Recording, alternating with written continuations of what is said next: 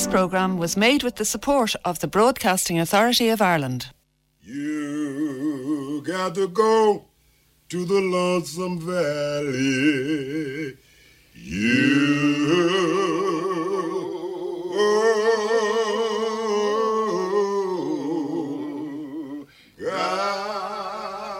Macomb was an old town, but it was a tired old town when I first knew it. In rainy weather, the streets turned to red slop. Grass grew on the sidewalks. The courthouse sagged in the square. Somehow, it was hotter then. A black dog suffered on a summer's day. Bony mules hitched to Hoover carts flicked flies in the sweltering shade of the live oaks on the square. Men's stiff collars wilted by 9 in the morning. Ladies bathed before noon, after their 3 o'clock naps, and by nightfall were like soft tea cakes with frostings of sweat and sweet talcum. People moved slowly then. They ambled across the square, shuffled in and out of the stores around it, took their time about everything. A day was 24 hours long, but seemed longer. There was no hurry, for there was nowhere to go. Nothing to buy and no money to buy it with. Nothing to see outside the boundaries of Macomb County. But it was a time of vague optimism for some of the people. Macomb County had recently been told that it had nothing to fear but fear itself.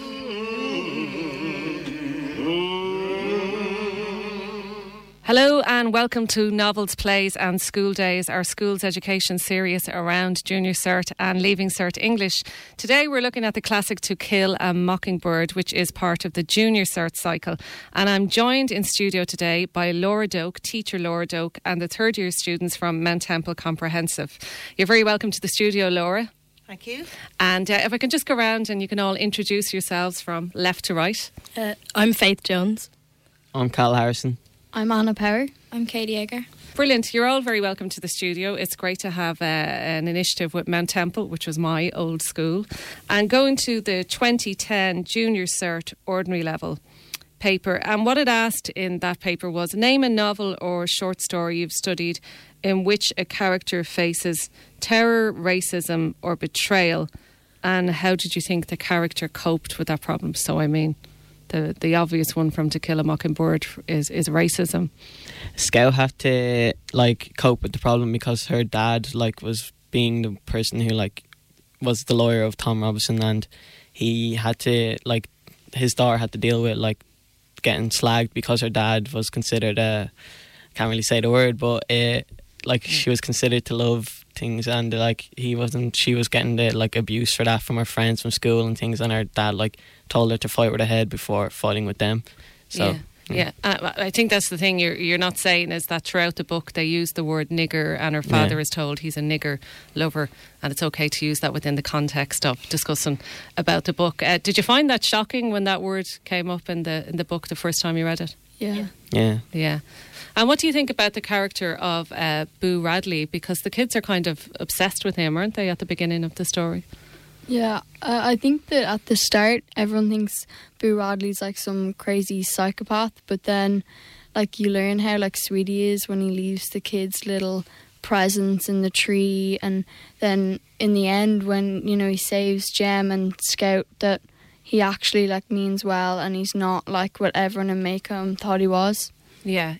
And there's also that idea that he's seen as something evil. They talk about this phantom that had come out of the house and had stolen things in the area, and even though everybody knew it was actually somebody else that had done that, there's this whole myth that develops around him. But in the end, it's really the ordinary people of Macomb and the white people of Macomb that seem to be more menacing, don't they? Would people agree with that? Or?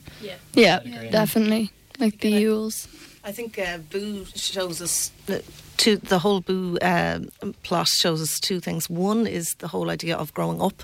And I think this is why so many people can relate to this novel, because we all have elements of our own childhood within this novel. We all had, somebody at the end of the street that we talked about, or a ghost story, or some sort of ogre that everyone was frightened of. We all are prone to prejudice. And it's not only with Boo, it's also with Tom Robinson in this novel, and that's why I think this novel kind of connects with so many people. Okay, did you think that the novel or the story had a good ending? They ask in that. Well, I really liked the ending because it really showed that like how it was like back then, and like that the white person really does win, even though like the black person was right and like it wasn't really right, but like it was really realistic. Yeah, and I suppose it didn't go for the Hollywood ending, which would have seen them win their case and everybody walks free. It was realistic in that sense as well, wasn't it?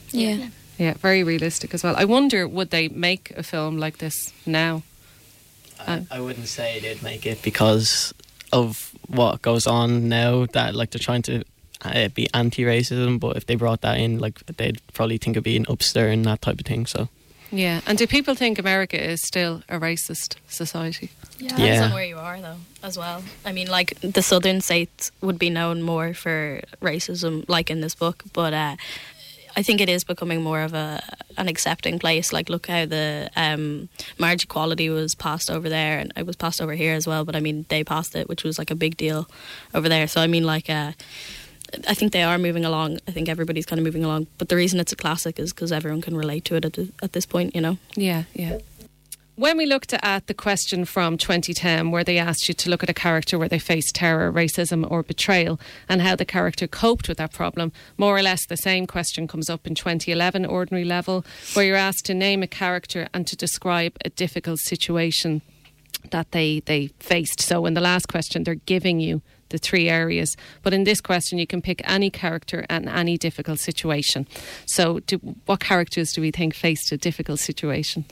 Jem did, the way he had to kind of remove himself because he was coming into that age where he was 13 and he was getting older, and his 6-year-old sister was, you know, following him around, and he just wanted to be like kind of a lad's lad, and he kind of had to take himself away because he found it embarrassing, I guess, for his sister to be following him. But the way he like dealt with it was he went away for a while, and then he came back when he realised that it was okay for him to be friends with his sister, because his sister was like the best friend he was ever going to have. So yeah, it deals with that quite well, doesn't it? Kind of younger siblings watching older siblings growing up, and how that changes their relationship as well. Jem was 12. He was difficult to live with, inconsistent, moody. His appetite was appalling, and he told me so many times to stop pestering him. I consulted Atticus. Reckon he's got tapeworm. Atticus said no, Jem was growing. I must be patient with him and disturb him as little as possible. This change in Jem had come about in a matter of weeks. Mrs. Du Bois was not cold in her grave. Jem had seemed grateful enough for my company when he went to read to her. Overnight, it seemed, Jem had acquired an alien set of values and was trying to impose them on me. Several times he went so far as to tell me what to do. After one altercation when Jem hollered, "It's time you started being a girl and acting right," I burst into tears and fled to Calpurnia. And that was a clip from To Kill a Mockingbird, where we're looking at the character Jem, and Scout is talking about him growing up and, you know, how that affects her and her perception of it, which relates to what we were talking earlier about, you know, a difficult situation that Jem is faced with, where he's growing up and, you know, he has to deal with his sister and her reaction. In terms of, what do you think of how Scout interprets all of the things that are happening? She's put down as quite naive, but do we think what she says is naive, or is it kind of like, ideally this is what the world should be like her? I think she is pretty intelligent for her age, considering like most other 6-year-olds wouldn't have a care in the world about that thing, but like she reads herself, like she also gets the news of the world, because you can see that she's getting well educated by her father and like not by the school. And I think seeing the trial through the eyes of the 3 children really gives it a bigger impact. You know, when we see after the trial verdict, when Jem cries, and when before he's so sure that they're going to win, because you know all the evidence is there. But you know, we know as an audience that a white man isn't going to favour a black man. It's more shocking. Again, do you remember when Dill ends up leaving the courtroom? He's crying because of the way that Tom Robinson is treated. It makes us all the more sensitive towards it, I think. When Tom Robinson turns around and says that he felt sorry for Mayala Ewell, I think that's a huge turning point, isn't it? It released that his death sentence. Yeah. That's when everyone was just so sure that he was going to lose, because he said he felt sorry for her. And with like racism, it was seen as like the white person was always superior to the black person. So for any black man to just say that was just like so surprising to them all that they were just shocked, I think. He actually says she seemed to try more than the rest of them. And that phrase in itself kind of seems to suggest that he was kind of looking down on her. And I don't think any court would then have ruled in favour of him because of that. But it's a really dramatic moment, isn't it? Yeah, it's a really atmospheric scene. Like, especially at the end when he loses the case and he's going to leave, everyone stands up and is like standing there side by side and just giving him a standing ovation for him trying to do his best efforts to like free Tom Robinson. Yeah. What was the Reverend says to stand up for your father? Do you remember this? Yeah. Yeah. And I thought in the film that the court scene was done very well in the film, wasn't it? Yeah. Yeah. Is this the man who raped you? Oh, certainly is. How? I don't know how. He done it. He just done it. You have testified that he choked you and he beat you. You didn't say that he sneaked up behind you and knocked you out cold, but that you turned around and there he was. You want to tell us what really happened? I got something to say. And then I ain't gonna say no more. He took advantage of me. And if you find fancy gentlemen ain't gonna do nothing about it, then you're just a bunch of lousy, yellow, stinking cowards. The whole bunch of you. And your fancy ass don't come to nothing. Your Mammon and your Miss May Ellen, it don't come to nothing, Mr. Finch.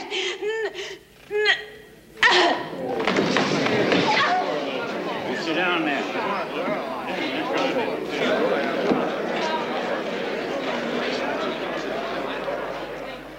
One of the great things about studying this book is there's so many key moments, there's so many interesting and varied characters that, there's a myriad of things that we can discuss. But just be careful, particularly at honours level, when you are approaching a question. You have 25 minutes to write about this. You should be writing, a minimum of around one and a half A4. Be careful about what characters or what things you choose to write about. Make sure that you have enough. Like, for instance, Atticus is a perfect character to discuss because there's so many things that we can say about him. And it's, just be careful. Do a little bit of thinking before you decide on what you're going to write about, and plan it as well. Yeah, and this whole area of characters and characterisation and knowing your characters is obviously key in terms of studying your novel or your play. And in 2015, it asks you to look at a character and to talk about the strengths and weaknesses of a character, and did that make him or her an interesting character. So I suppose, what about the character of Atticus? What are his strengths and weaknesses? His strengths would be that he's always forgiving, giving people chances and things, but that's also his weakness at the same time, because he could have ripped into Mayala Ewell, but he didn't because he's too kind. But if he did, he probably won the case. Okay, You actually saw in the court case, they described that he actually seemed in pain when he was questioning her, and at a vital moment he kind of held back a little bit. In the same way, he shows this incredible compassion when Bob Ewell spits in his face, and he says, you know, if that spared Mayella Ewell one beating, it's something that he'd gladly take, you know. So there are so many strengths for Atticus. He's polite to everybody. He's compassionate to everybody. He's taken this case, a case that he knows is going to affect him personally. However, as always, and this is why it's a nice question to look at, sometimes your strengths can also be your weaknesses, as Cal said. And even his sister Alexandria is trying to warn him in a number of passages in the book, isn't she? She's trying to, when he's explaining to the kids that, you know, they're worried that Bob Ewell is going to come after him, and he reassures them. And I suppose in a way it's a good strength of his character to reassure and make his kids feel comfortable. But what she's saying is that I hope you're not thinking this as well, because this could happen and he could come after you. Yeah, and it is very shocking, isn't it, at the end of the novel? I certainly didn't think that Bob Ewell was going to physically attack the kids. You know, it shows the beautiful structure of this novel. The novel opens with the reference to Jem's injured arm. And, you know, the end of the novel shows us what has actually happened. And, you know, it's a really nicely crafted beginning, middle and end. And I suppose that character of Aunt Alexandria as well, I mean, she is all about breeding and all about good stock, and that, you know, that the finches come from good stock, and she's slightly obsessed with it as well when it isn't really clear whether they do come from good stock or not. But if you were looking at, say, her character, and you were looking at the strengths and weaknesses, because she's quite a complex character, and do you agree that her character kind of changes from the beginning? Because at the beginning she's quite austere and quite strict with Atticus, and, you know, she wants Scout to become a little lady, but that changes a bit, does it, throughout the novel, do we think? Well, she gets to know the kids as well, so that would also affect her, you know, views on Scout being a little lady, you know. But she does change, but it's clear that she's still got her old opinions. She's just kind of expanded them and opened her mind a little bit more and let in more. Yeah, and in terms of, she would be seen as quite a cold character at the beginning, but there's the scene where she has the ladies over at the tea party. We just listened to a clip of that, and this is what happens when they find out that Tom Robinson has been killed, and she immediately realises that, you know, this is not the end of it, that this is going to drum up a whole lot of hassle for Atticus and for the family. And I find this quite surprising in this side of her that we see.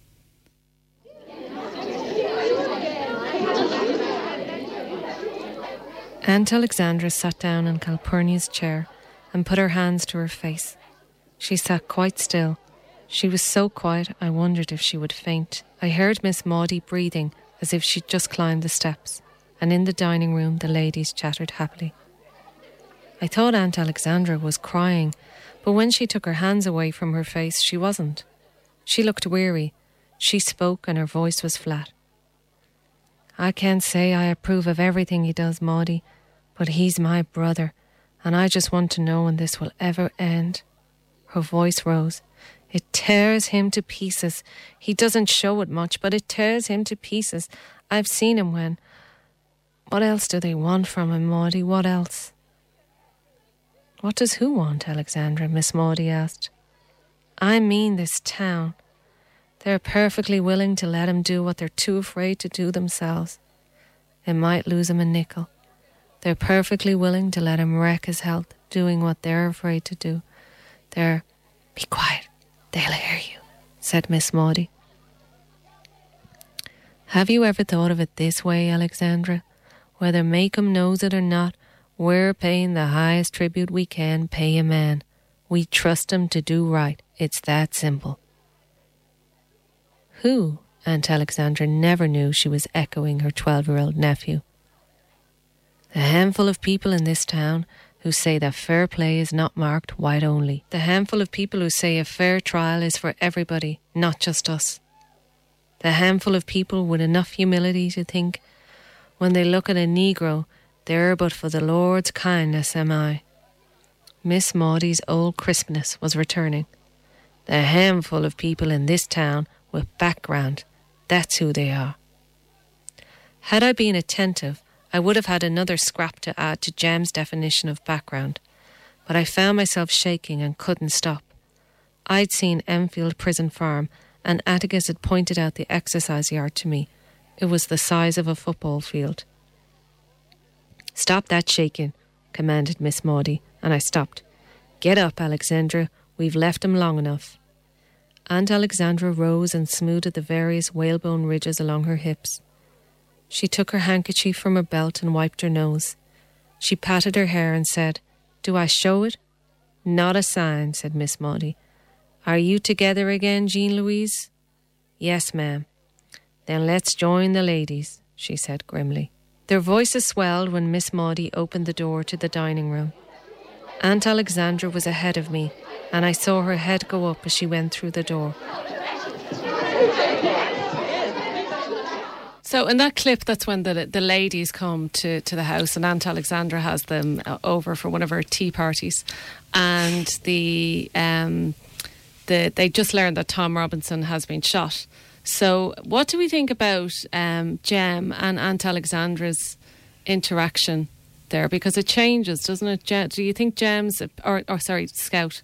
Sorry, do you think Scout's opinion of Aunt Alexandra changes in that scene, and how does it change, do we think? So up until then, what has Scout's opinion of Aunt Alexandra been? Have they got on together? Has it been a good relationship? Or No, because I think Scout is always, we see her wearing her dungarees and being like one of the boys with Jem, and then Aunt Alexandra, when she appears in the novel, she doesn't like it, and she tells Scout that she should act proper and ladylike and she should be wearing dresses, and I think that's where they clash the most. I'd say it's fair enough at the time of the glimpse you see of Alexandra, but like as the story unfolds, you see her true side come out, and that's when you realise that like Scout's opinion was actually wrong the whole time, that she's actually nice.